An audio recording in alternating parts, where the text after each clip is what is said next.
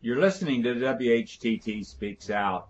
Each week, Chuck Carlson and members of We Hold These Truths look into events that are, for the most part, ignored or overlooked by the mainstream media. And we analyze these events. To get free and periodic updates to this program and our other interesting programs, be sure to enter your email address in the Subscribe to WHTT box on the right side of our website, WHTT.org. And now, ready, set, let the sparks fly. In today's WHTT Speaks Out, we're going to entitle this Worldwide Reaction to Palestinian Hunger Strike. And we want to touch on that, but there's a lot of other issues we want to talk about. And also I want to throw into the mix here a recent one-man vigil I did here in Phoenix. It kind of relates actually to this because what we see in the United States is a lack of information, and there is definitely control. We see it in the Christian Zionist churches with the rise of celebrity Christians, that programs on TV and they're on the internet and they're everywhere.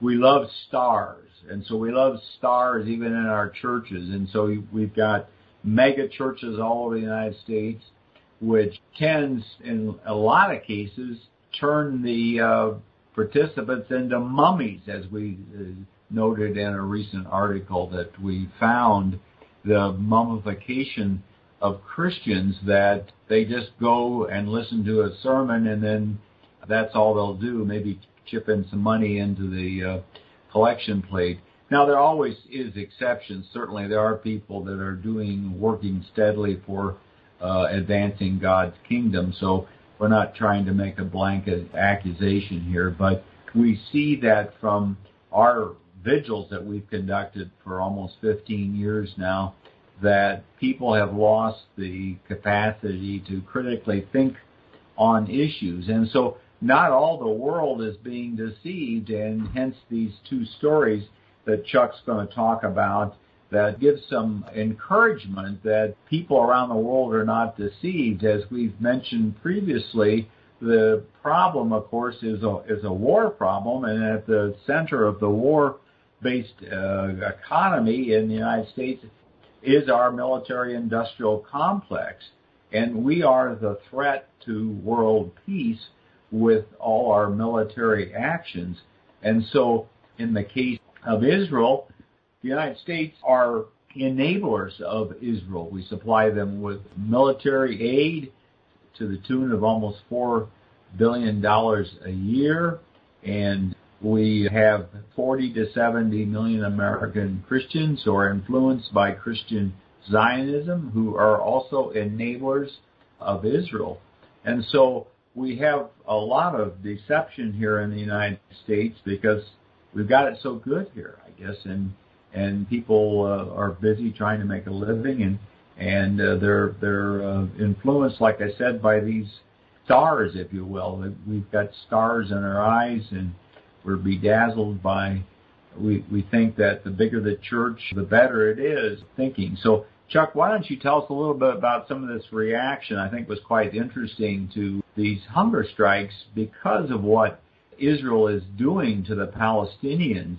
It's unconscionable, and of course, we in America, very few people understand the nature of what's going on there. It's always presented on the Israeli side. Thank you, Tom, for putting your finger on this very important issue, that the central issue here is war and peace. We are in the peace business. We're opposed to wars, really opposed to wars that we set out to create ourselves in foreign countries where we didn't have to be in the first place. And all of our wars in the last 30 years have been those kind. In fact, all of our wars in the last 100 years have been those kind, haven't they? So we've gone somewhere else to make war in all these cases. And in the case of Israel-Palestine, of course, this is not an issue of that we are in love with Palestinian people and hate Jewish people or anything like that. This is an issue that our government has been using Israel as sort of the spark plug for wars in the Middle East ever since before the first bombing of Iraq in 1991. So we've been aware of this all this time, and we find it very necessary to point out what's going on in Israel-Palestine because it is the epicenter of the warring action in the Middle East. And without going into detail on that, we've covered it in many stories in the past.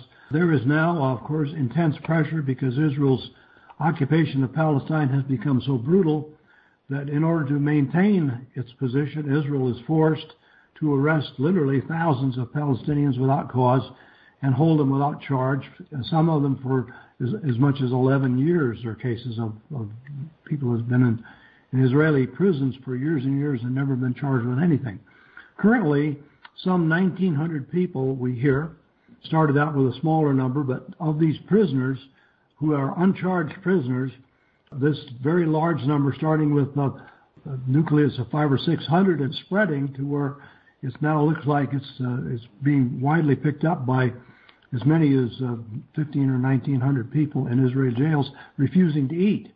And they're simply saying they will starve before they'll eat. They're not going to, if they're going to die, they're not going to die imprisoned by Israel. Now, hunger strikes have been effective in many places in the past because it's hard not to be sympathetic with someone who's willing to starve themselves. And now we're seeing the Palestinian hunger strikes picked up by knowledgeable groups of people all over the world who do understand what's going on. They're not deceived by this. They don't see it backwards or anything like that. One of those is Archbishop Gregory Latham, Gregory III Latham, who is the Archbishop and Patriarch of Antioch and the entire East. And he is a traditional Catholic.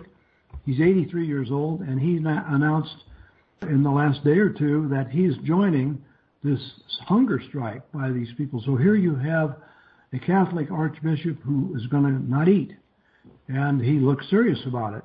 It's being muffled by the media. We had to actually look to find out stories about this, but we did verify that it is going on, and our conventional media is not going to tell us this because they don't want all the Catholics in the United States to suddenly start picking up the cause of the Palestinians. But this is a real movement that is taking place. Another wing of this movement is in Ireland. A few years ago, Ireland, in a fracas with the UK, there were substantial hunger strikes in Dublin. And the city of Dublin has now raised the Palestinian flag over the center of government of the city of Dublin, Ireland, the most important city, I guess, in all of Ireland.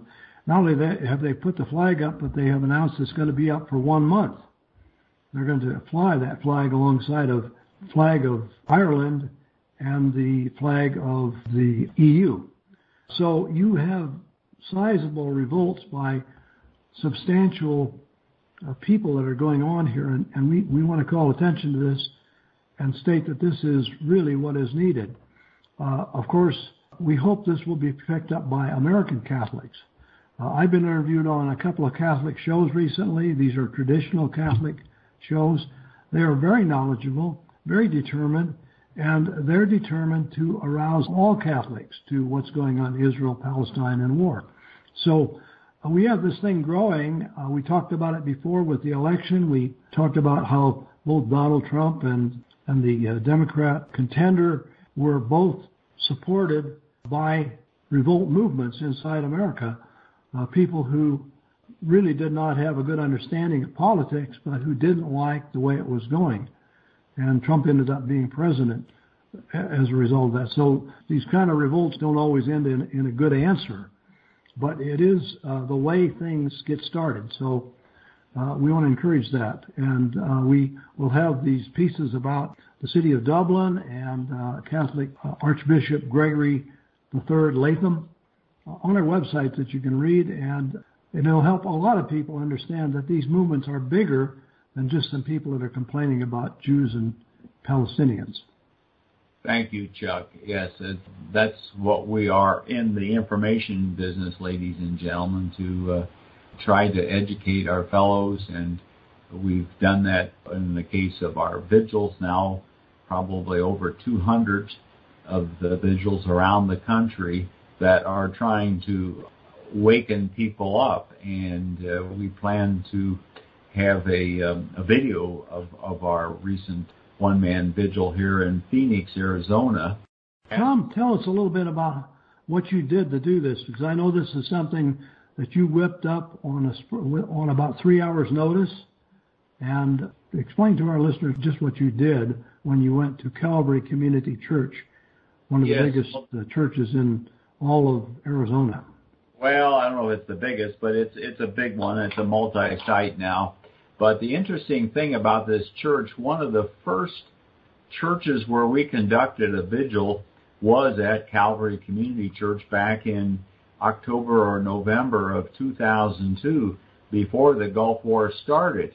And we held our signs, Choose Life, Not War, Blessed are the Peacemakers, Who Would Jesus Bomb, and No More Wars for Israel. Well, at that vigil, the congregants inside were so upset by our presence there that they went in and came out and raised the Israeli flag. And we subsequently have had a number of vigils at this same church. In fact, one of the ladies that was in the church while we were there, who was not aware of the problem of Christian Zionism, actually woke up and a number of years later conducted her own vigils. She did, I think, 6 or 8 of the vigils in front of the church. And so it can be contagious. But we had an email from a friend telling about a conference there at the church. It was called God's Heart for Israel, and it was supported by a group out of Israel.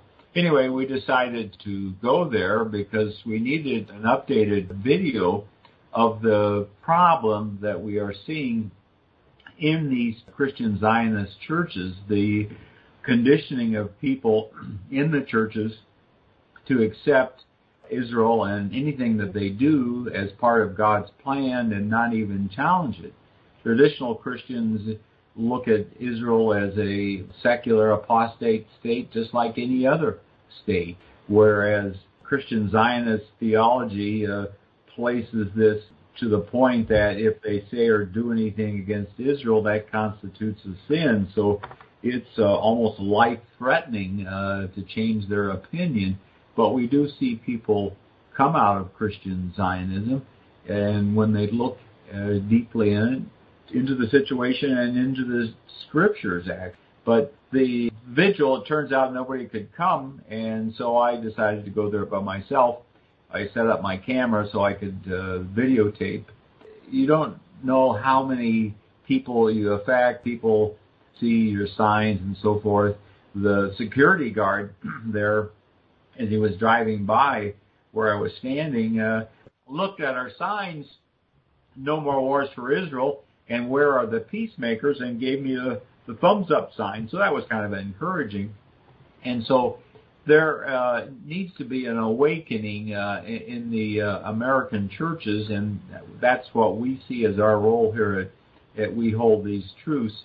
It's not particularly brave to do these. I mean, it's kind of, it seems daunting, and it's gotten a little bit easier over the years to do these things, but it is necessary to challenge our fellow Christians, or whatever it is. I mean, a lot of people would not say, "Oh, I could never do that," and we understand that. But if they're working for God's kingdom, then everybody has a specialty, and this, fortunately or unfortunately, however you look, is kind of our specialty, and to challenge our fellow Christians to follow what Jesus taught us: love your neighbor as yourself, and even your enemy, and blessed are the peacemakers, for they shall be called the sons of God.